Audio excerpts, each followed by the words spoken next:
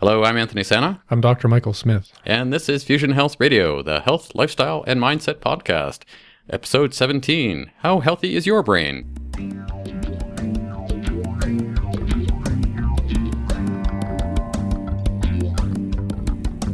Welcome to Fusion Health Radio, your source for inspiration, information, and insight on what it really takes and what really matters on your journey to abundant health.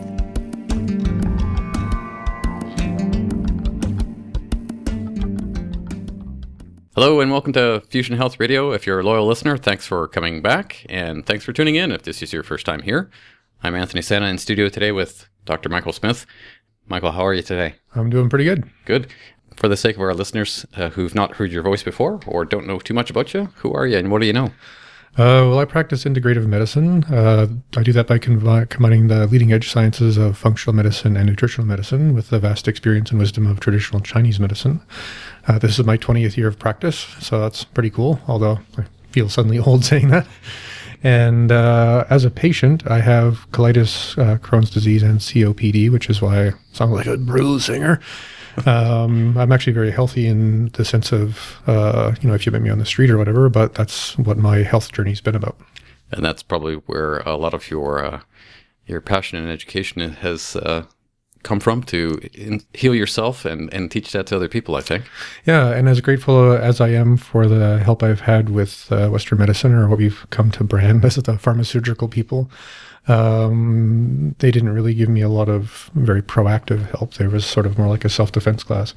So I've, spent the last 20 odd years trying to learn about all this stuff, especially autoimmune disease, which has helped me. But more importantly, of course, with the respect to the podcast, it helps me help a lot of other people too. There you go. You got sick just so I could sit down here in front of you today. I'm going to get a time machine and work that out. Yeah, there might have been some kind of flaw in that math. I'm not sure, but I appreciate being able to sit down with you. As far as I'm concerned, I don't really have an official introduction. Michael and I have talked about me actually finding a better way to introduce myself to the podcast, and the best thing that I could come up with was way back in 2005, 2006, I got really frustrated with how my guts weren't working. I decided to ask Dr. Google to see if he could help, and found a few health educators at that time who introduced me to the whole idea of diet and nutrition being a good thing. I got inspired at that time to set up a Twitter account and start talking to people, tweeting to people about all the things that I had learned. Truth About Food is who I am on Twitter. Combine all of that desire for learning how to improve my health with my professional background with marketing and photography and video and podcasting and broadcasting and all that sort of stuff. And I guess you get somebody here today who's actually capable of keeping up with Michael as he talks about health and asking questions to help him make it clear. Today's podcast is How Healthy is Your Brain? And this is, I guess, part of a series of brain-related podcasts that we're doing. So before we get too far into today's episode, do you want to give us a recap of what we talked about last time, Michael? Yeah, we just sort of introduced the fact that your brain is not as separate from the rest of your physiology in your body as most of us are aware, as well as I think we both had that kind of aha moment probably halfway through the podcast where, it's so easy to not recognize that we take advantage or we take our brain for granted. If you can wake up, you can go to work, you can do your taxes and, talk nice to your friends, you just naturally assume my brain must be fine because I'm fine. And that's not always the case. Or we don't really notice the changes in the health or structure and function of our brain often until the symptoms are pretty severe. So we just chatted about all the different things that are going to impact your brain, from, diet to stress to, some tricky things around metabolism and hormones. And that is a pretty comprehensive podcast. Mm-hmm. I'd say I certainly learned a lot. Even just saying the title, "Hello, I am your brain." I think that was the most fun part of the whole podcast, really. Well, think about it, you probably say, "I am my brain," but it's more fun to say, "I am your brain." I am your brain. And I think you'd mentioned something about the seasons, did you not? Yeah, I like the idea of a contextual relationship with any kind of process. And when I say process, it's the idea that, if you were to do a cleanse, you were to do a fitness reboot or whatever, it's naturally going to have a progression, step 1 to step 10 or whatever.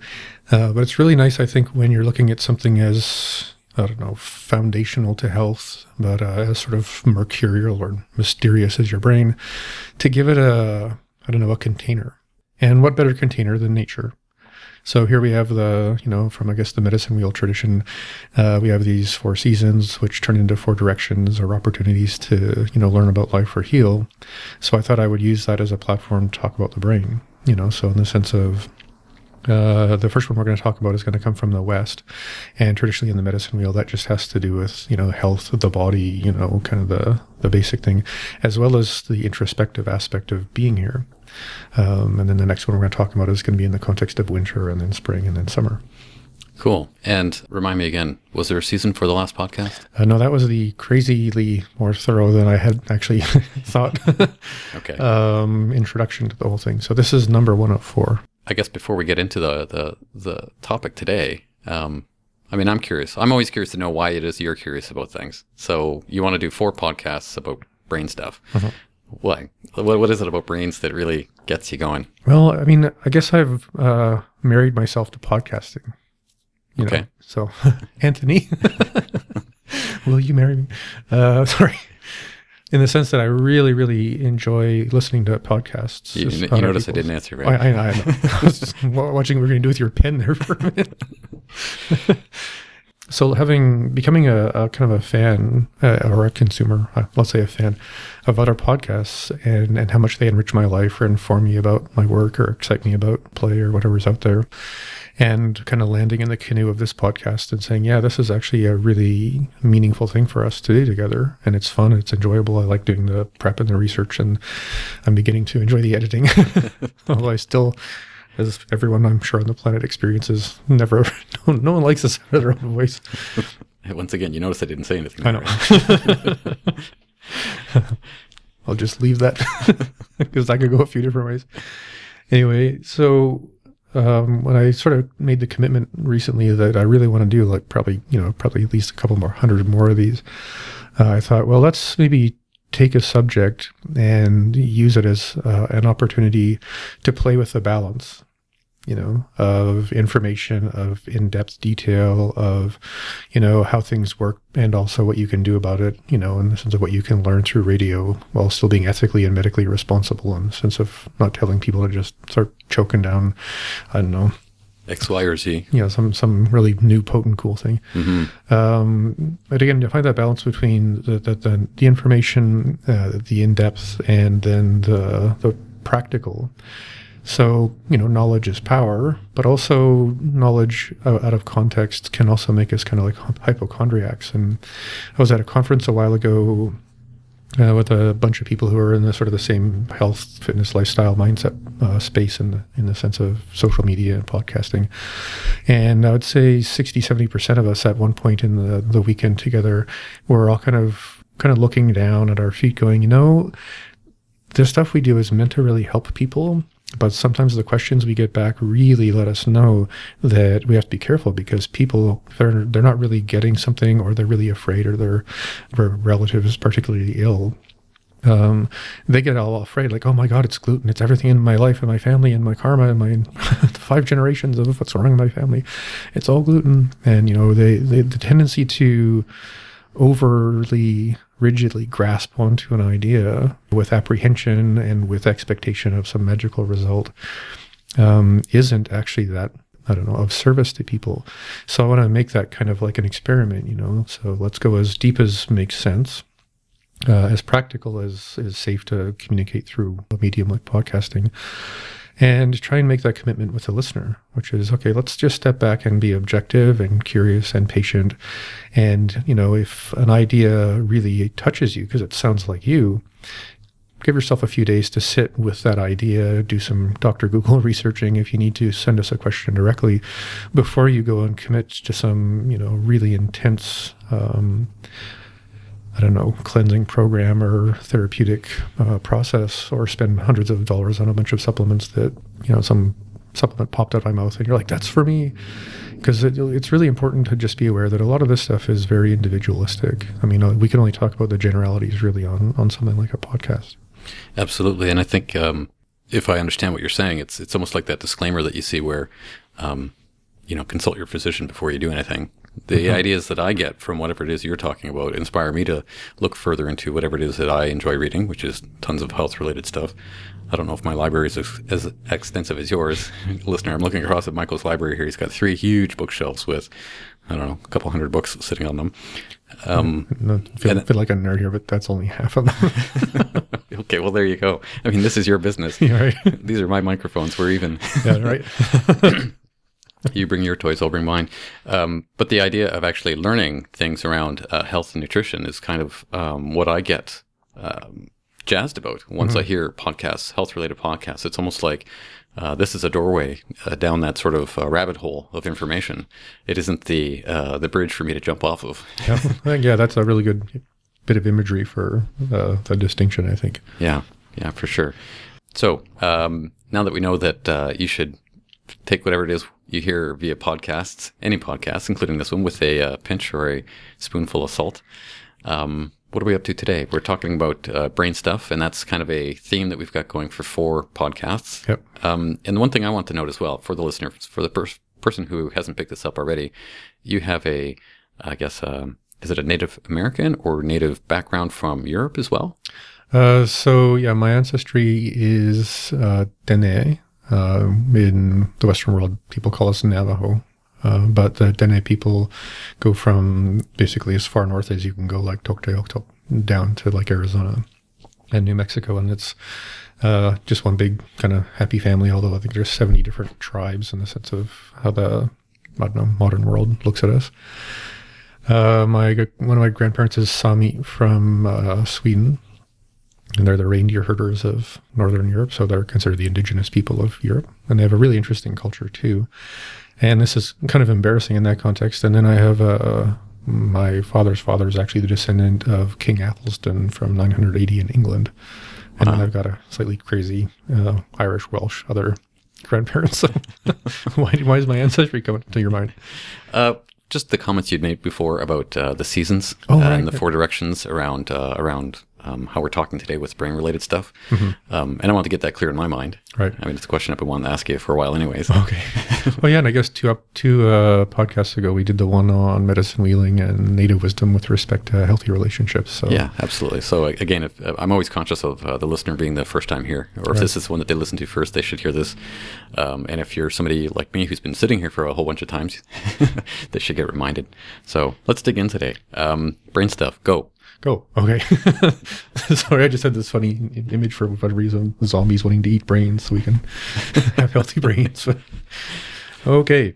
So as if you're a return listener, we try and do some pantomime or thing with our hands to help us learn about what we're doing, because just listening is a bit passive, and the avalanche of new words sometimes can kind of bury us a bit. So if you're willing to, you can just take one or both of your hands and put them at the base of your head, right where your skull attaches to the top of your neck. And that's an area of your brain we call the cerebellum. Is that the lizard brain? Is that what I know it as? That's a part of it. Lizard brain's more technically kind of like your amygdala, but they're all, that's pretty much core back. But it's back there. Back there, yep. Right. And so that's the cerebellum in the sense of a kind of a lobe or structure of your brain. And then if you take your hand and bring it up about 3 inches, that's going to be your occipital lobe. And then you can use both hands if you want and put them just above your ears, and that's your parietal lobe. And then a little farther forward, above your temples, obviously that's your temporal lobe. And then if you put one of your hands like you're doing a Homer Simpson,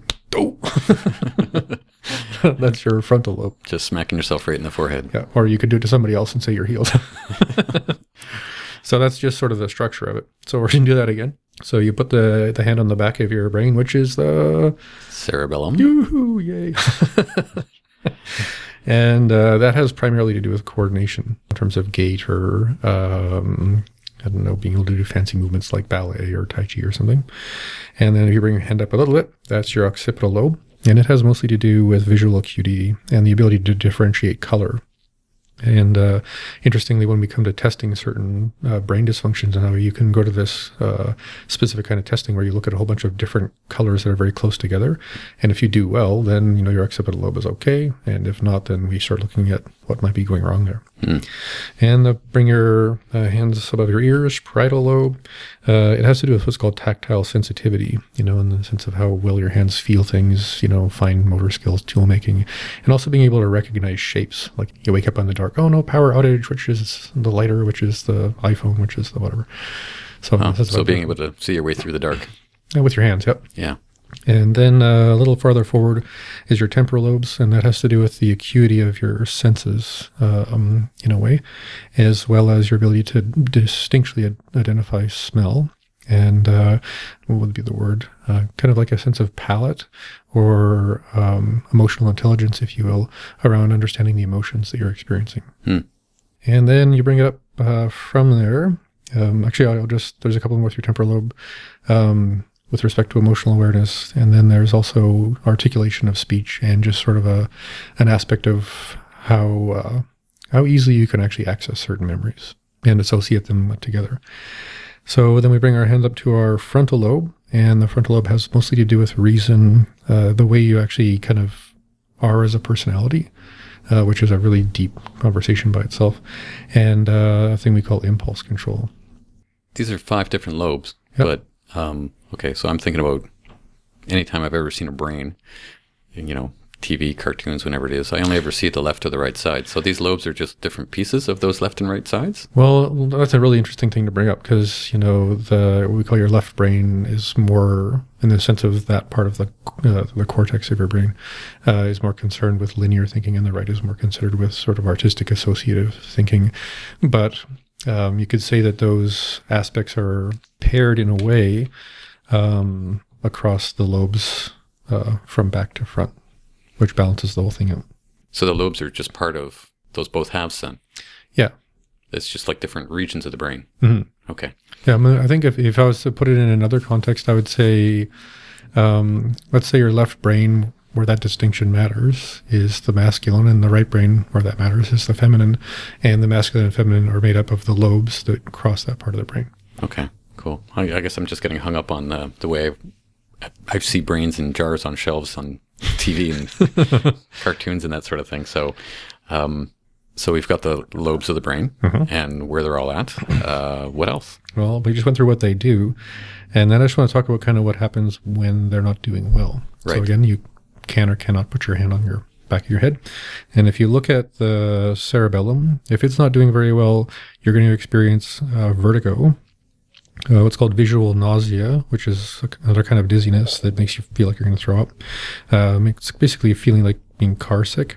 And there's a symptom we call extension tremors that happens when that part of the brain is in any way kind of degenerated. And it's a funny thing that when you're getting a DUI test, driving under the influence of alcohol, that's the coordination test they give you on the side of the road is actually a cerebellum test. So that's a test that a medical professional would actually give somebody to see if that part of the brain is actually working well or not? Well, most clinicians that are trained in neurology will be observing all kinds of stuff, just based on how you talk, how coordinated your tongue is, the muscles of your face, how you write, how you move, how the conversation goes. I'll often ask, this is I feel like I'm giving away some dark evil secret. Sometimes I'll knock a pen off of the table and kind of and right in front of their foot. And then I watch them pick it up, and you can kind of read a whole bunch of stuff about what's going on in their brain based on that.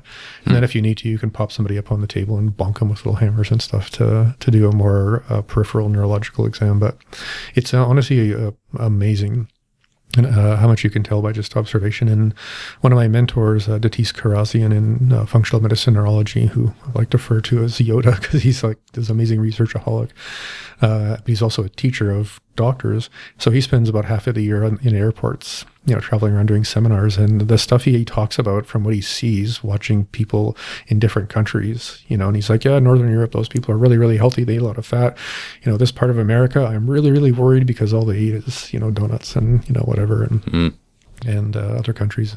And I mean, he's just become, the master of observing the neurological health of human beings because he watches just thousands of people meander in and out of bathrooms and kiosks and lineups and getting on and off of planes. And Well, thanks to him for sitting in all those airports, because we're getting the diluted version of that today. So, So we'll just move to the next one. cerebellum coordination. Yep.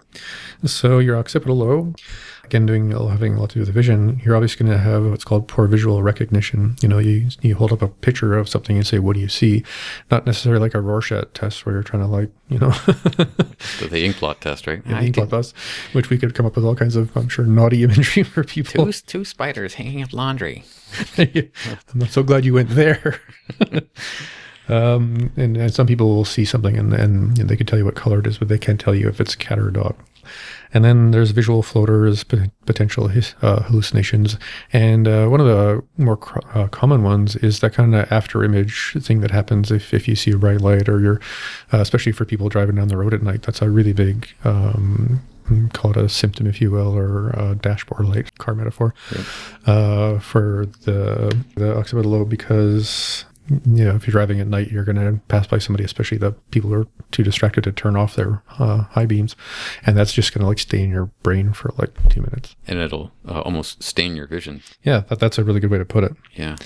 So again, mostly about visual stuff, and worst case would be hallucinations. And so we got our cerebellum, we've got our occipital lobe, our parietal lobe, again above your ears, is poor proprioception, and Okay, so that's a 25-cent word. I was just like, oh yeah. So everyone listening, say proprioception. Proprioception. So proprioception is a physiological attribute that we have. And it basically allows us to move through space in 3 dimensions and actually know where all of our parts are.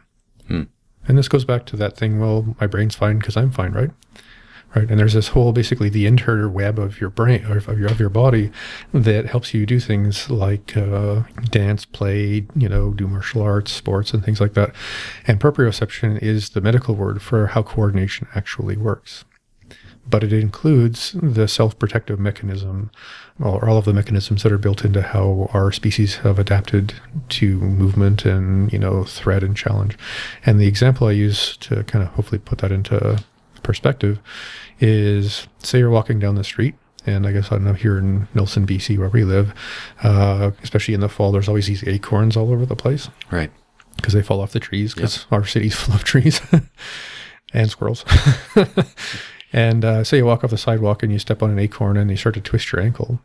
The sudden stretching of the tendons and ligaments on one side of your foot will send a nerve impulse to muscles in your hip and leg to suddenly self-paralyze for 1/10 of a second or two, so that your center of gravity will drop, but take the pressure off of your ankle, so you can hopefully correct your foot position before the weight of your body lands on your ankle again. So you said it a second ago, proprioception is the mechanics behind coordination. Is that right? Yeah, but in a way that has to do with how cool dexterity is, but includes the self-protective mechanisms of millions of years of climbing and walking and running and, doing all of that.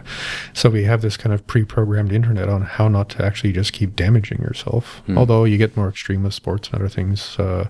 Obviously, you're trying to evolve in a snowboarding direction, and you're going to have to, improve your proprioception based on the skill set you're working with. Right. Okay. So cerebellum, occipital, parietal. We're still in the middle of the parietal lobe. So we got this proprioception, new word, and it's going to get worse when it's dark. So suddenly, if there's a lack of what's called edge detection, because of shadows and light and stuff like that, it's going to make you feel even more uncoordinated. In the sense of, and the practical reason I bring this up is, say you're a person who's pretty good at going up and down stairs in the morning, but in the evening, if you don't have a lot of lights on, you suddenly just have this weird lack of confidence. Man, I better be careful. I'm going to fall down the stairs. Right? So when you start seeing stuff like that, and I've even seen people, and I've had this experience once in my life, where I actually walked around the corner, wanted to go down some stairs, and actually just felt like I was going to stumble before I actually even started going the stairs, because my brain reached into the pool of proprioception and went, fail. And that was this, I think we talked about this in the last podcast, where I had a flare-up of Crohn's and colitis, and the inflammatory stuff was messing with my brain. And then that propelled me to start studying neurology, because all of a sudden I'm having all this weird stuff that made no sense. And that was one of the experiences I had, which was like, oh my goodness, I'm having, my poor little, melting parietal lobe. So hang on. I'm reminded of the experience I've had. I can remember having it a bunch of times when I was a kid, not so much as an adult, but where I'm laying in bed and all of a sudden I have this sort of real spaz out because I feel like I'm going to fall off the edge of the bed, but I'm not really near it. Is that proprioception in action, making sure that I don't? No, that's what's called coming out of a hypnagogic state. So when we're awake, we're awake. When we're asleep, we're asleep. But in between the two, we have that state where you're half asleep, half awake.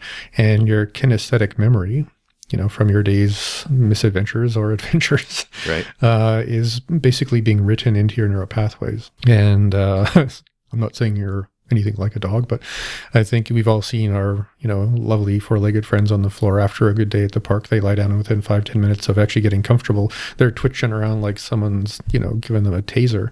And that's their neurological proprioception revamping every time that they miss the ball or the frisbee or almost banged into a tree. Because the brain is always learning about new kinds of movement, new kinds of danger, new kinds of play. Well, that makes me think of things I've read or glanced at it on Facebook where they say if you're going to have some kind of a training session, do that and then have a nap and let the brain actually catch up to everything you just learned. That's like probably the best advice I think I've ever heard. That isn't like, nootropic or, fancy chemicals that, make your brain do amazing things. Right. So you put all that information in, then you conk out for a while so your brain has a chance to file it in the right spot. And I think a meditative practice would be approximately the same opportunity. Yeah. I think of a lot of martial arts teachers that I've had in, at the end of the class, the teacher makes us all sit and meditate for like 15 minutes. And of course you're full of adrenaline and all the other stuff from bonking each other over the head with swords or whatever we end up doing. But it's just that, over thousands of years, people who train for that kind of stuff are like, yeah, well, the best thing you can do is learn a new skill and then sit still and let your brain get the wiring sorted out. Right. Let it all sort of filter down to where it needs to plug in. Yep. So we've got our cerebellum, we've got our occipital lobe, we've got our parietal lobe. Our temporal lobe, if it's not doing very well, we're going to experience primarily a lot more insomnia. That kind of insomnia is going to be set off by any kind of noise. So say like the central heating of your house turns on and it's a little fan or something like that. That's, familiar but subtle sound will pull a person out of sleep. Now, that happens more commonly with, say, people with a lot of stress or PTSD and stuff, but it's also a consistent symptom of people who are experiencing temporal lobe degeneration. And I want to be really clear when I say that. Get in the context of becoming hypochondriacs, your brain is always, going between overuse in the sense of inflammation, degeneration, and depletion, and then regeneration, just like any other system in your body. I think, just to placate any sudden manic fear about, oh no, my brain, it's used up, it's broken, it's gone. It's like, well, it's always doing what every other part of your body's doing. So don't be afraid of your brain. Just give it what it wants. So before you go too far with that, the idea of being affected by slight noises and in another room, I know people who are light sleepers anyway. And then there's people like me who, my girlfriend snores like the dickens, and I just sleep right through it. Doesn't bother me at all. So is that something around brain health as well? Potentially. I mean, as we learned in the sort of introductory podcast, is your brain is not distinct from the rest of your body, and it's kind of I don't know, I think for some reason I've never thought of this before, but it's like the youngest kid in your family. All the crap goes downhill, and then your brain is like, oh, darn it. Stop eating sugar. Right. Okay. So insomnia, erratic fatigue. Yeah. So yeah, that's another symptom would be the for your temporal lobe, and this is impacted a lot by blood sugar issues and stuff like that, where you're just now super sensitized to that. And you could be every 2 hours, I'm exhausted, I'm alert, I'm exhausted, I'm alert. And lots of other things can happen. Probably the most direct symptoms of temporal lobe degeneration for sure would be tinnitus, diminishing hearing, sudden deafness, and really like intense changes in memory. And very quickly interesting story. As I started studying neurology, the universe, of course, started sending me all these people with neurological problems. And there was a guy who came in, stressful event, overdid it with partying and stuff like that, and suddenly went deaf. And this was, I saw him about 3 weeks after that, and he had about 20-30% of his hearing back, but then he'd lost a sense of smell and taste. So I'm like, I would have never thought of this as a neurological thing because I had no idea, because I was what they call a neck down doctor up until then. And we got the inflammation out of his parietal lobe and a few other things, and within a few weeks he was perfectly fine. And so that condition that he presented with, was that because he got bonked in the head at the party or what? No. You just stress can cause inflammation in your brain. You know, everybody's got a distinctly sensitive lobe or two in their brain. And I think it was just the stress and I think it was a divorce and then a bunch of drinking and then whatever else. And he just woke up deaf, which would be terrifying. Yeah, absolutely. Other symptoms? I think that's it. Deafness and poor memory. So the last one is your frontal lobe. Again, we can Homer Simpson smack ourselves upside the head, or your friend or your cat. And you're going to see primarily just a sudden and noticeable loss in coordination. After that, kind of brain fog, and the most common actual causes of things like anxiety, depression, insomnia, the depth of where PTSD goes, that's all reliant on how healthy your frontal lobe is. And not to go too far into this all of a sudden, but I've mentioned this before, SSRIs or antidepressants we get from our pharmaceutical friends have never been proven to affect the serotonin system, but they have been proven to reduce inflammation in the frontal lobe of your brain. So that's super important. Just for anyone, if you experience insomnia, depression, anxiety, PTSD, things like that, start going on an anti-inflammatory diet and taking things to improve the health of your brain, especially the front of your brain. Another thing would be poor impulse control, poor memory, poor learning, planning, deciding, dancing, in the sense of coordination, which is, it's no surprise the frontal part of our brain is the new part of the brain. And, we have a big one, wolves have a okay size one, dolphins I think have a bigger one than us, which makes me curious of someday trying to have a conversation with those guys just to see what's up. Yeah. Actually, it was interesting. I had a patient this morning who had a car accident at 8 years old. Damaged his brain to the point where he had a couple of strokes. And for most of his youth and early adulthood, he was being treated for all kinds of stuff because he had really no impulse control. And it's ADHD, it's this, it's that. And it's like, no, he's got inflammation from a self-protective reaction in his brain due to being hit by a car. Okay, so hang on a second. Let's just back that up. You said impulse control. When I think of impulse, it's like I've got no ability to stop myself from eating the whole bag of chips instead of just one or two of them. Well, I guess that's an impulse. The classic one is you just walk up to somebody you think is hot and you just start kissing them. As if you've got permission and you know each other already. Right. Okay. And that in this fellow you just spoke of, his impulse control, or lack of it, how did that show up again? Well, just think of that kid in high school who just is completely relentlessly acting on whatever impulse pops into their head. Start a fight, same thing between boys and girls, deciding to just tell your teacher exactly what you think about them, or, the principal's office. Look at, you can just see how that going down.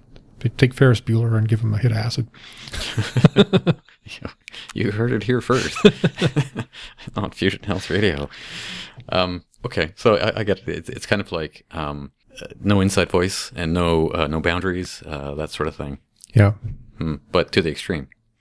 Well, it can, to the extreme of, I think of, this isn't necessarily like a direct correlation, but we've all probably had the image through media, movies, the news of somebody on PCP or something trying to take out 5 cops, and they don't have any impulse control or self-limiting belief about anything. I can take on the entire city. I'm invincible, and off they go.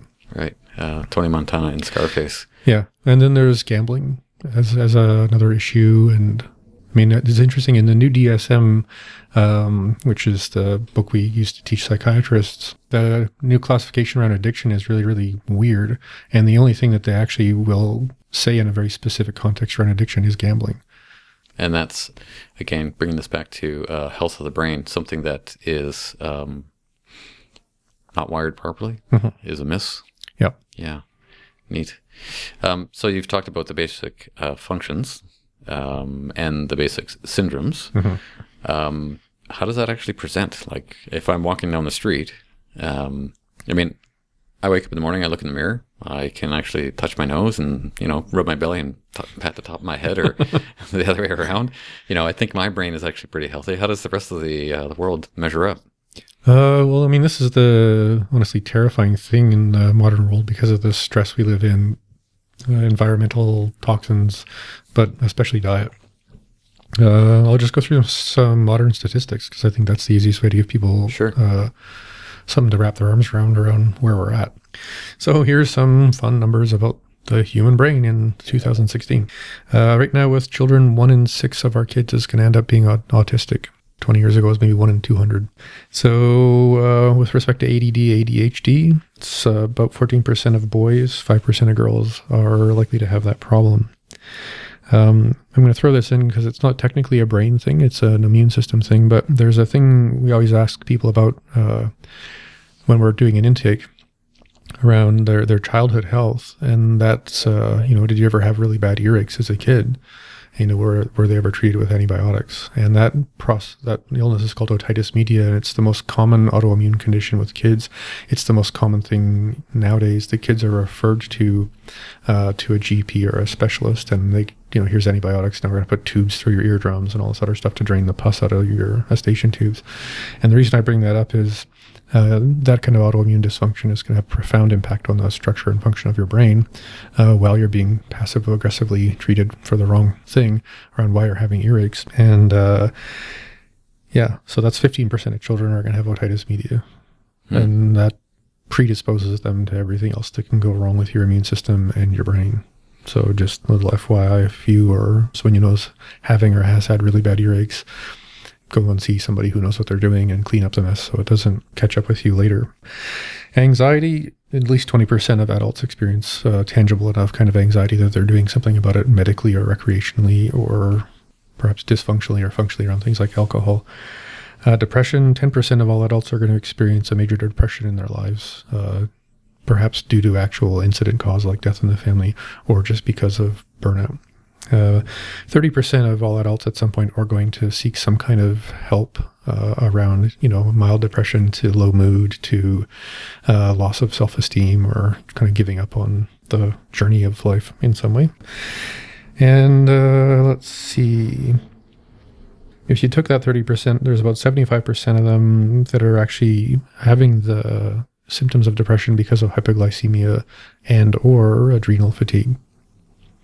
And that's a huge thing to be aware of. If you're sitting in a doctor's office getting ready to hand over your mental health to an antidepressant, remember, the only thing the antidepressant's doing is getting inflammation out of the front of your brain.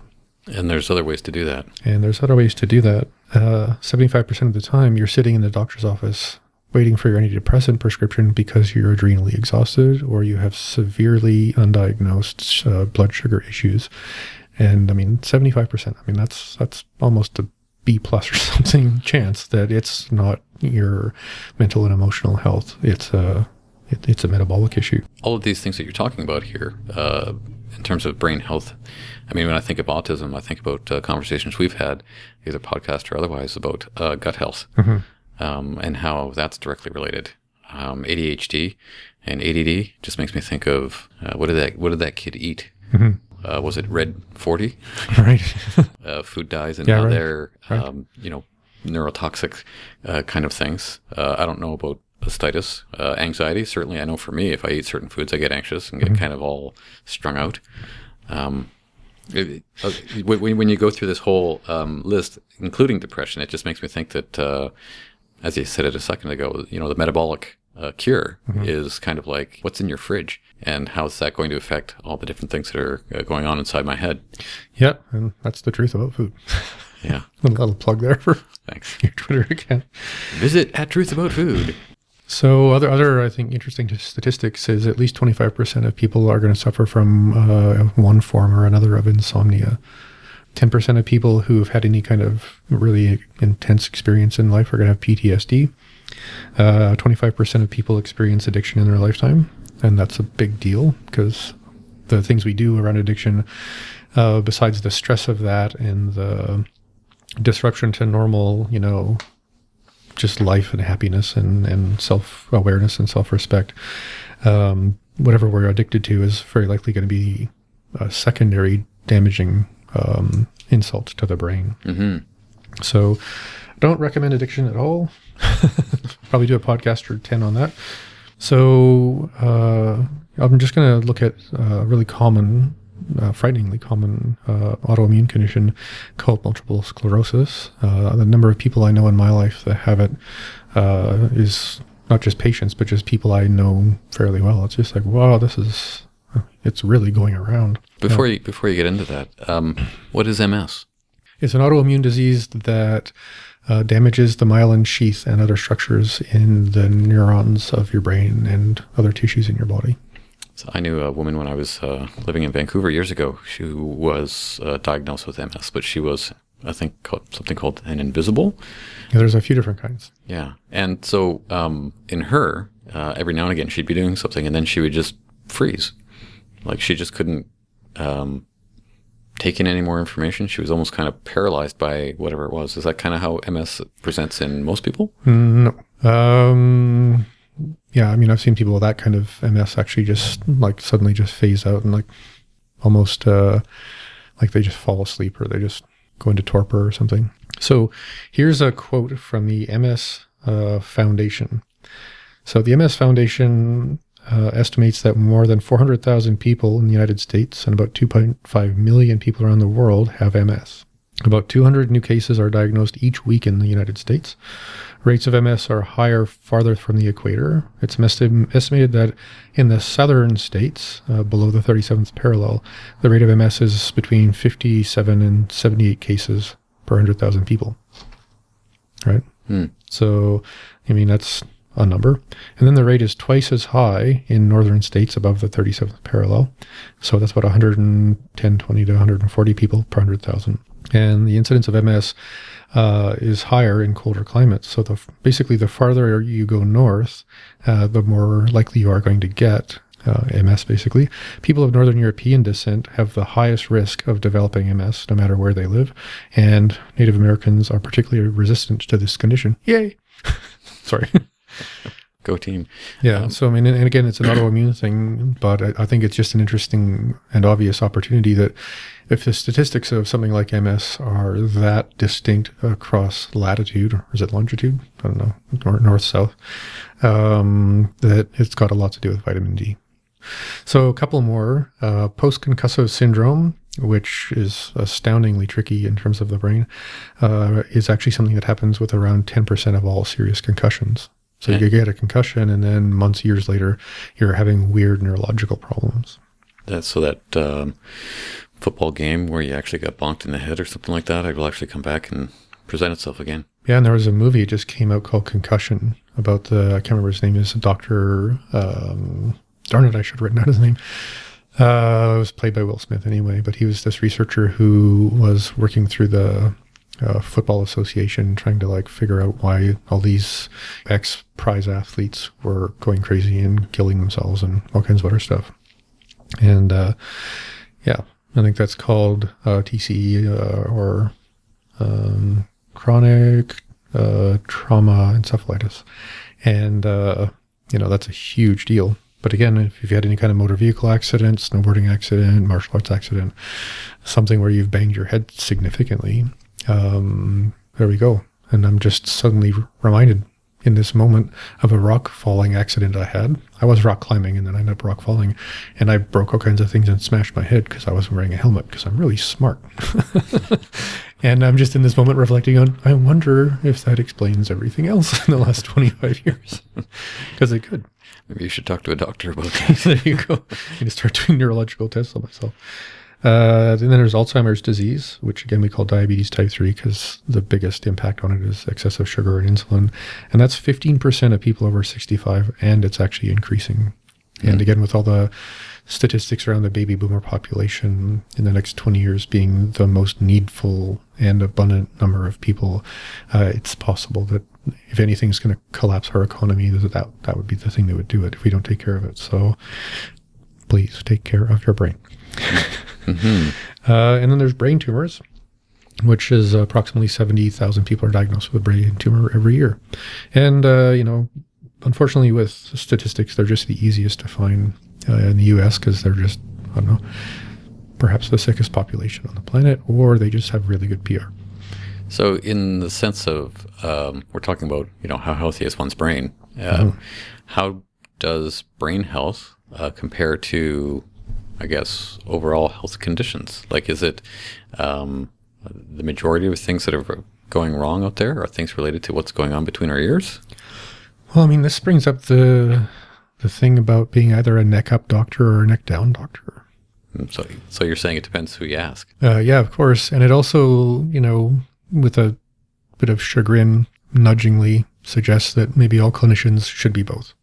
Right. In the sense of, if you don't know enough about neurology, then you're going to make mistakes. If you just know about neurology and psychiatry and have no idea about digestion and nutrition, please go back to school. Sign up now for Michael's Functional Medicine 101. Oh, that'll be about 1.5 years away, but I am going to start teaching functional medicine. So, very cool. So again, it comes back to the idea that I had before, that brain health and overall health is totally related to diet and what's going on, whatever it is we feed our bodies to do the things that they do. On your list here of notes, you've got some ideas about things to do for a healthy brain. Yeah, so I'll just preface that by saying one of my 10 steps to abundant health is to start with the do's and then work on the don'ts. Most of us look at all of our naughty habits and go, well, I should get rid of those before I can actually expect any kind of benefit or any kind of change in my health or my life. And that's somewhat true, but it's also much more importantly true that whatever your lifestyle is like right now, if you just start doing the do's, if that's eating better, if it's taking vitamins, if it's drinking more water, if it's getting more sleep, having more fun, whatever it is that's sort of lacking, by introducing those things that are going to improve your health to the degree that they can, will give you more confidence, more momentum, and more resilience as you try and get rid of the don'ts. And this is especially not so subtly hinted towards people who have some pretty hard to change habits. So often when I'm working with people who have hard to change habits, that could be food addiction, drug addictions, other things.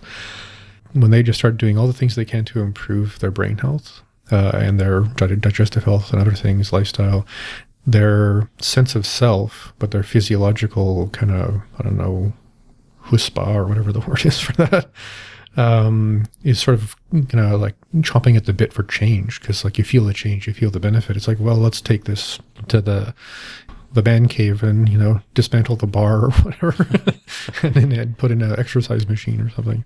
Well, it's almost as if it's that law of physics. The object at rest wants to stay that way, and an object in motion wants to stay in motion. So, once the ball starts rolling, then all of a sudden it's like, hey, this is kind of cool. I like this. Yeah, nicely said. I have a relative who kind of goes in and out with alcoholism and depression and stuff like that. And they eventually kind of came to me and said, I kind of need to change this, and I'm stuck and I'm going to go bankrupt and lose my family and stuff. And we started with the do's, and it was doing okay, and she was actually feeling pretty good. And then I was doing all this research on neurology and stuff, and I said, oh wait, there's this thing you could try. It's really cool. It's called vinpocetine. It's called a nootropic, or it's something that actually really helps your brain with focus and awareness, but in a way that keeps you calm unless you take too much. And after 3 days of doing that, I get this phone call going, I get it. I totally get it. It's all been about my impatience and my anxiety and stuff like that. And now I can sit here and think clearly and actually, for the first time in my life, like do this goofy meditation stuff you've been talking to me about for 25 years. And it was just because we finally found the neural pathways that were just totally stuck. Yeah, sweep out all the dusty old ideas and junk, and allow the good stuff to start flowing in its space. Yeah, and I think I know, and I'm recognizing this is going to be a bit of a long podcast, but it's the brain. We really need to invest some time to know what we're talking about in the sense of the listeners to make the decisions we want to make. And I just want to bring up that context again, that your subjective experience of yourself is obviously based on the health of your brain. And if you feel like you're subjectively okay, you're going to make the association that your brain is perfectly fine. And that may or may not be true. When there's things you can do in the sense of, start with the do's and maybe take things in terms of supplements that really affect the health of your brain. that sudden change in subjective sense of what it's like to actually really be okay, because now you're really like, whoa, I'm actually way smarter than I have been in the last few years, and I'm way more focused and way more relaxed. Then you're like, oh, well, so much for that subjective association of I'm okay, my brain's okay. Because when you start experimenting with the health of your brain and you suddenly become subjectively so much more alive as yourself, then you get that little check on that little box of, you have to take care of your brain. Big one. Yeah. So anyway, so that's the thing about the do's, and there's some obvious stuff. In terms of diet and stuff like that, most people are going to get the most benefit of what I call an Ice Age diet, which is the diet our early primate ancestors would subsist on when we were basically hanging out at the beach, swimming around looking for food over the last few million years. And also the subject of one of our previous podcasts. Yep. So if you want to go into that, it's the 3 healthiest diets on Earth, or I think it's called the healthiest ways of eating on Earth. We changed the title a bit. Mm-hmm. So just imagine what your brain would feel like if you ate like massive amounts of seafood all day, every day. You know, and they're healthy fish oils and they're anti-inflammatory oils, and you're eating primarily a protein fat-based diet. But all of the fats are actually therapeutically known to improve brain health and brain growth, right? So lots of fish good. And for those of you who are cringing, your toenails are curling in and you're dreaming of Fukushima radiation and mercury toxicity, please try and be assured that if you're eating things like salmon and the kind of higher in the ocean fish, the modern statistics are you'd have to eat 200 pounds in a year of that particular fish to get the equivalent of a solar flare of radiation. So you're saying that fish is okay? Fish is okay, and there's enough selenium in fish to stop you from absorbing or binding the mercury that may be in fish. Just because I have this conversation probably 5 times a day when I'm having a busy day in the clinic, which is I want you to eat lots of fish, and before you start freaking out about radiation and mercury, this is actually, you know, the microscope kind of view of what's going on right now. Anyway, so there would be that, the Ice Age diet, or what's called a ketogenic diet, which is a diet where you choose to run your brain on ketone bodies, which is a fuel source we get from fats, instead of on blood sugar or glucose. Because we all know, you know, your brain runs on between 24 and 70% of your blood sugar, depending on how stressed or focused you are.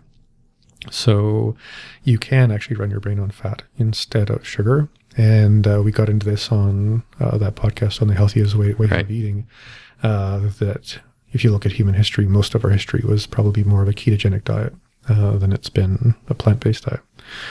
And I think we're going to need to do a really thorough ketogenic diet episode, because it's just something eventually we really need to like break down and give to people where they can walk away and really apply it. But we're not going to have nearly enough time to do all that. Not today, anyway. But it does occur to me to bring up that if you look at things like fat and cholesterol, which are gradually being allowed back into our cupboards because science has finally admitted they got that whole thing wrong for 60 freaking years. I mean, if you just look at the common sense, the structure of your brain is 60% fat and 25% cholesterol. So I don't think removing fat and cholesterol from your diet's in any way going to help your brain. And in fact, so just based on that, does that mean? Let me just get that clear. Then you're saying that eating healthy fats is actually good brain food. I mean, it seems to me. Yeah. I mean, go back to the zombies thing. You know, the reason why they need to eat the brains is they're just too low fat. That's why you notice they're all skinny and emaciated. I've never seen a chubby zombie before. I get poor proprioception too. Yeah, probably. You know, so I mean, there's just some common sense. You know. Because, I mean, well, obviously this podcast is really just about helping people. Mm-hmm. So if there's any way we can just, simplest terms, if your brain's made of this, your diet should be made of that in some way, at least occasionally. And so fat doesn't make you fat. In fact, no. Well, I mean... And fathead is actually a compliment. Maybe. I'm compelled, as the encyclopedia that I am, to say that, yeah, fat's not going to make you fat unless you get over 67% of your daily calories as fats, and the rest of it's carbohydrate. Then the fats might make you fat. But that's the only chance, or the only way fat can make you fat is that's how you eat, which is really, really weird. So a few other things that your brain likes, choline. which you get from egg yolks and livers and certain seafood and stuff like that. It's technically a B vitamin, but it's super, super important for building the kind of bank account of your brain around what's called acetylcholine, which is probably the most important neurotransmitter in terms of your general mental health. Then there's all the amino acids that turn into different neurotransmitters. There's we all know tryptophan turns into serotonin. You may know that tyrosine turns into dopamine. And there's theanine, which is really good to just help people with getting nervous or agitated. And if you look at the structure of your brain, the adult human brain has somewhere of 100 billion neurons doing what neurons do, and that makes up about 8% of your brain. So just do the math. If you've got 60% of the, maybe I'll go back and say, if you were to take a brain, okay, first thing you want to do is it's made of 70, 75, 80% water. So if you subtract the water, then you're going to look at the actual structure of your brain, because that's what's left, and that's true of every other thing in the world around nutrition or food. So you subtract the water, and then you go 60% of what's left is fat, 25% of what's left is cholesterol, and 8% of what's left is proteins. And what's left? Cobwebs? Cobwebs. Sure, I'll go with cobwebs.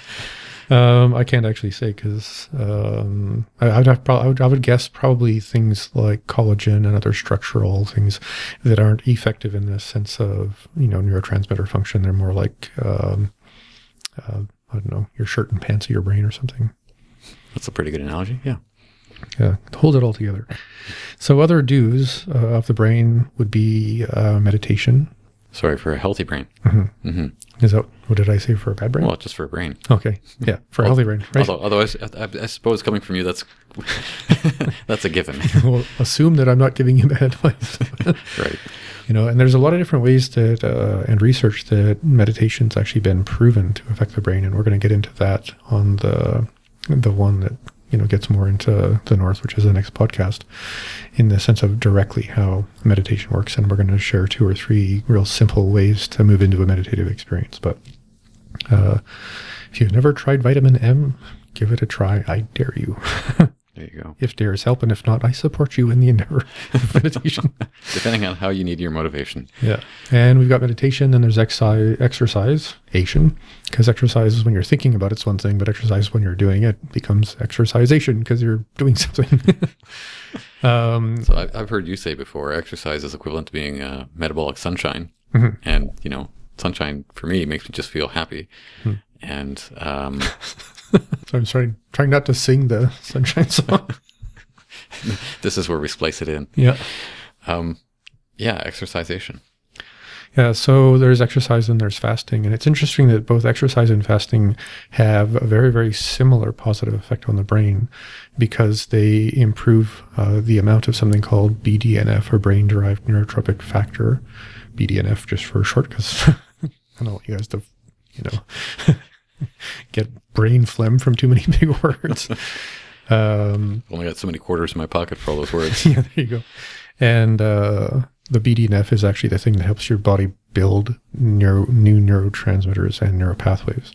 So if you don't have that neurotropic or build your brain factor, the opposite is happening.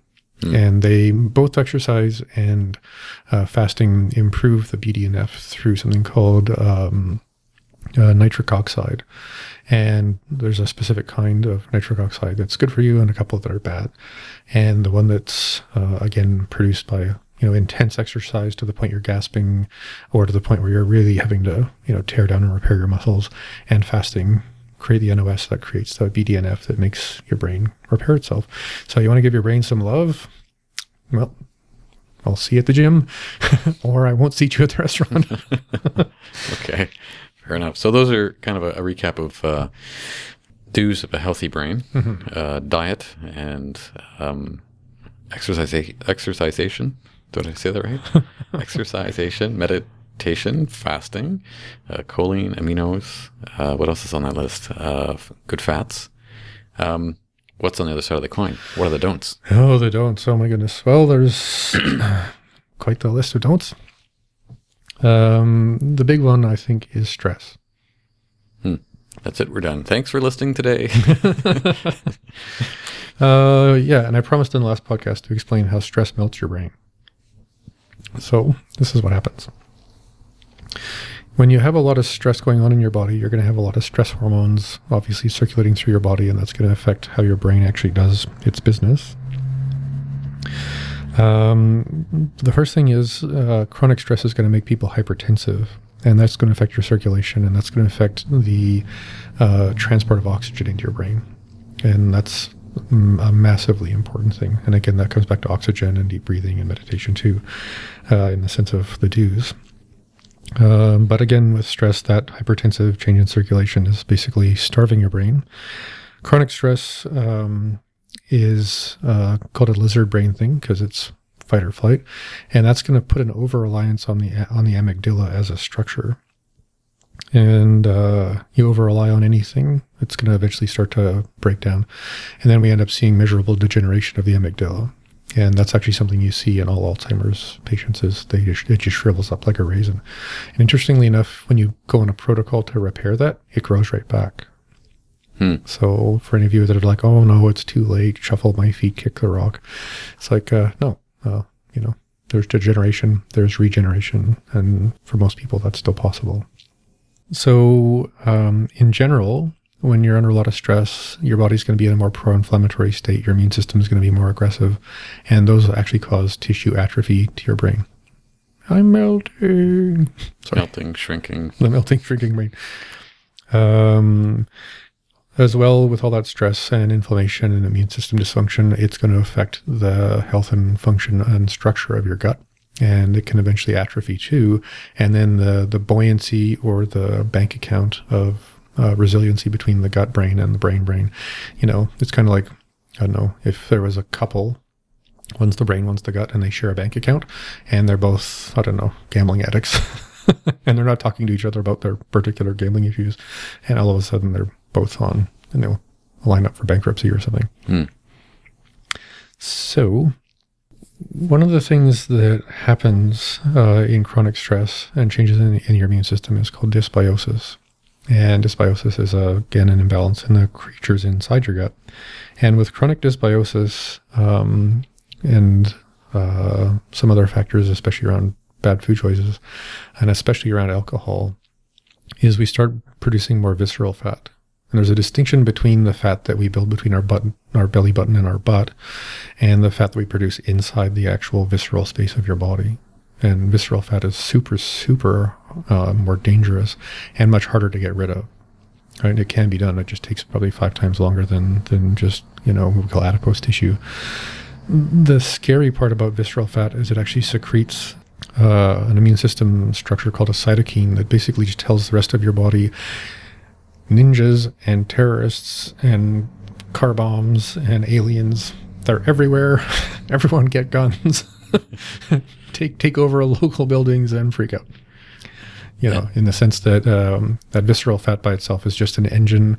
I don't know, I guess burning tires as an image comes to mind. The smoke is just telling the rest of your body and your brain that, holy crap, red alert, oh my God.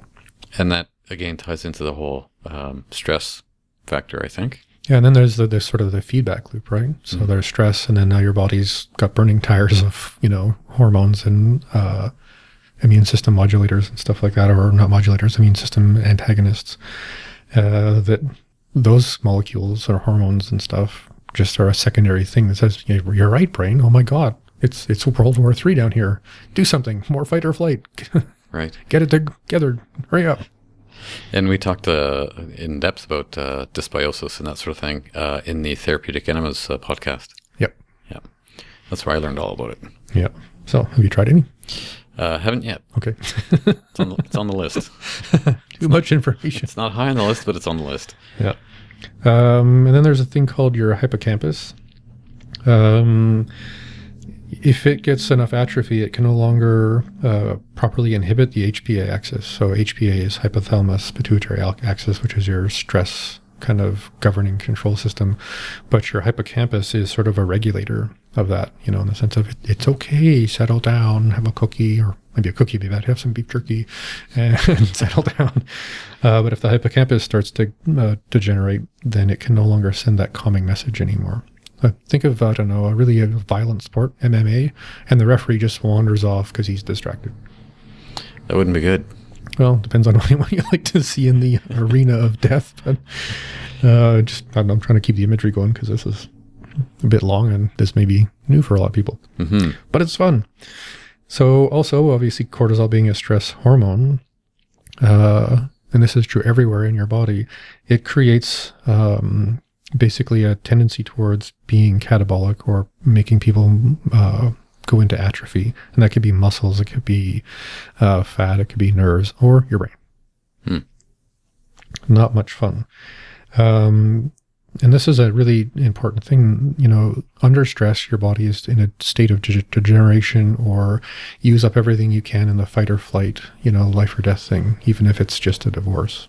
Or, your brain can't tell the difference between divorce and tigers. Or taxes, or I don't know, something. Something equally pressing that's getting you down. So when you're in that state of fight or flight, use up your resources to survive, there's a thing you can't do, and that's regeneration, right? And I use the metaphor often with people is, let's say, we've decided to buy a house and we're going to renovate the house. We move into the house first because we need a place to live. And then we decide to do the renovation. And we take all of the furniture out, and, take all the appliances out, put all the contractors are in there and they set up all their tables and tools and stuff.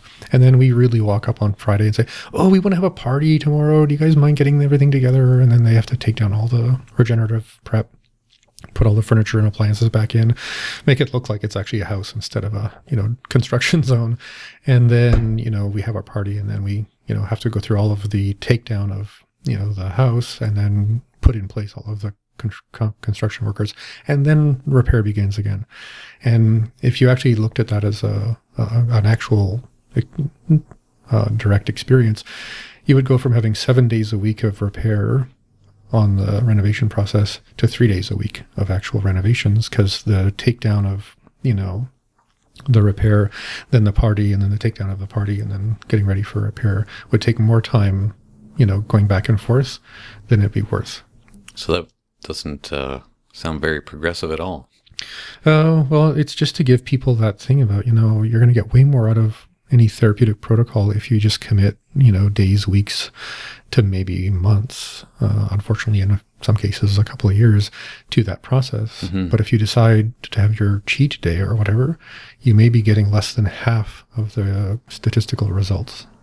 Yeah, well, but it's interesting to see, ultimately what you're talking about is the brain actually heals itself. The brain's actually capable of actually bouncing back. Yeah, and then that's the point for sure.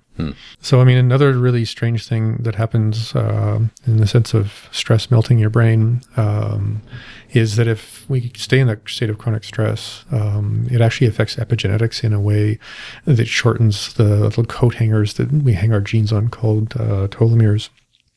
And when they're not able to do their job as well, the way we actually replicate our genes is less robust and potentially more prone to basically expressing any illness you may carry a gene for, because your ability to repair it robustly is no longer true. You're repairing it haphazardly, if you will.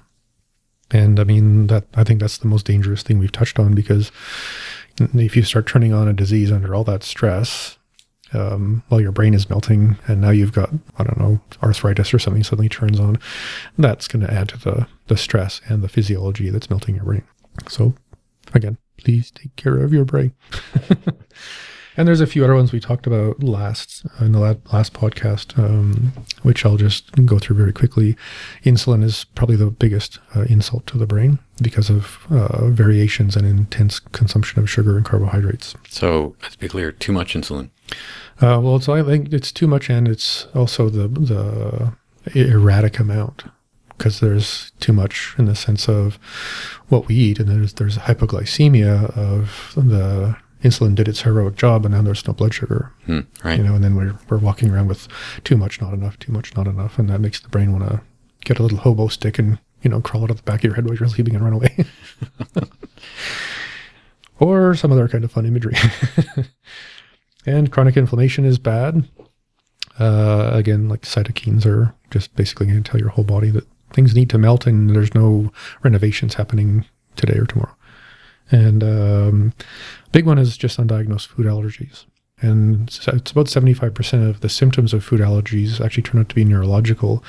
And that drives most people bonkers because they come to a doctor who knows nothing about all this stuff. And they're thinking, I think I have food sensitivities. And they, well, do you have any bloating, gas, cramps, diarrhea, nausea, heartburn? And they're like, nope. They said, there's no way you can have food sensitivities. And it's just like, okay, doc, I'll go back to eating at McDonald's and whatever, and take more painkillers and anti-inflammatories and antidepressants. Thank you very much. I'll keep eating these peanut butter sandwiches. There you go. And pizza. On whole wheat bread. Peanut butter pizza. Yeah. And then, we had talked in the last podcast, and the one on enemas as well, about how certain bugs in your gut produce a lot of ammonia that gets through the blood-brain barrier. Certain bugs produce a thing called LPS, or lipopolysaccharides, that gets through the blood-brain barrier. And when you're eating grains produce this thing called zonulin when the prolamine or the gluten-like structure breaks apart, and that gets through the blood-brain barrier, all of which attack your brain and make you lose memory, concentration, focus, which is making your life more stressful. So, boom, there's the don'ts in a very rapid drive-by of why. Yeah, you should take care of your brain. I'm left at the end of this podcast, sort of thinking, that's a lot of information. Like my health journey as I've experienced it in my lifetime, it's like I get up and I do my thing and I go along, and I don't really think about what, you talk about doctors being neck down. I think most people think of their health neck down. And what we're talking about today is actually, this may be a bad analogy, splitting open my head here to sort of the idea that brain health is really important. Yeah, that's been the motivation to basically produce and direct and write these series of podcasts, for both of us, because I think we both just had that little epiphany, the last podcast we did, which was we all take our brain for granted because we assume that we're okay and our brain's okay, but you could be diminishing gradually and not notice that because you can't notice gradual diminishing things because it's like your survival ego says, that's not important. That's not important. I'm okay. Right. Because otherwise, what are you left with? Yeah, wow. And okay, so we've been talking about brain stuff, and brains are important. And where are we going with this? What's up next with the next 3 podcasts? Well, if stress is the worst thing, then I think having a calm, nourished, healthy brain would be a good idea. And by removing as much of the don'ts as you can and getting into as much of the do's as you can, that you can confidently expect and experience, a more consistently robust and resilient you, which is your brain and a lot of other things too. Yeah, wow. So meditation is the next one. We'll get into that in the next podcast. And a whole bunch of other stuff, actually. Yeah, cool. And we'll just leave people hanging with the next 2. Or we could make I don't know, it occurred to me when you were saying that's a lot of information, is that as I kind of carry this witness perception around with me everywhere I go to watch, what I'm doing to make sure I don't do anything too foolish or to, I don't know, edit more helpfully, because I've been doing public speaking for 30 something years, and I've just sort of learned to watch myself while I do things. Sure. As I've watched myself do this podcast, I'm like, if I was new to this, I'd probably want to listen to this 2 or 3 times. Once to just get a sense of it, and then start with the do's, maybe listen to it again and start sneaking up on the don'ts, and then again when you're committed to just, total health. Yeah, dig in. Well, it's as I said at the beginning of the podcast, this is kind of like the we just knocked on the door to the rabbit hole of brain health, and we've taken the step off and we're sliding down. I think that's kind of the way I see it. So I think that wraps up today's episode. Absolutely. So, like I said, this wraps up today's episode of Fusion Health Radio, and we want to hear from you. You can search for Fusion Health Radio on Facebook, where you can leave comments, you can ask Michael questions, and you can offer your own ideas for Fusion Health Radio podcast topics. Michael likes going down rabbit holes, so please do feed his habit. You can also Find Fusion Health Radio podcasts on iTunes, where you can subscribe and access the complete library of our podcasts. And while you're there, please write us a review. There was a review I saw the other day, somebody noting the sound quality, the audio quality, and how that wasn't necessarily as good. But hopefully if you're listening to this podcast, and if you've been listening the whole time, you'll notice the sound quality is improving, because that's the kind of guy I am. Yeah, we've gone from, I don't know, what was it, using a micro recorder basically to now we've got the full podcast set up. Yeah, we're legit. We're the real deal. And if you've enjoyed what you've heard today, please do let us know via Facebook or iTunes. And please share this with someone you know who you'd love to improve their health too. Thanks for listening. Fusion Health Radio is the health, lifestyle, and mindset podcast featuring Dr. Michael Smith. I'm your host, Anthony Santa, and we'll see you next time. Yeah, have a great day. And again, please take care of your brain. With all this laughing in here, hopefully people will be laughing along with us, Michael. Yep. You have been listening to Fusion Health Radio. Please add your comments or post a question at Facebook/Fusion Health Radio.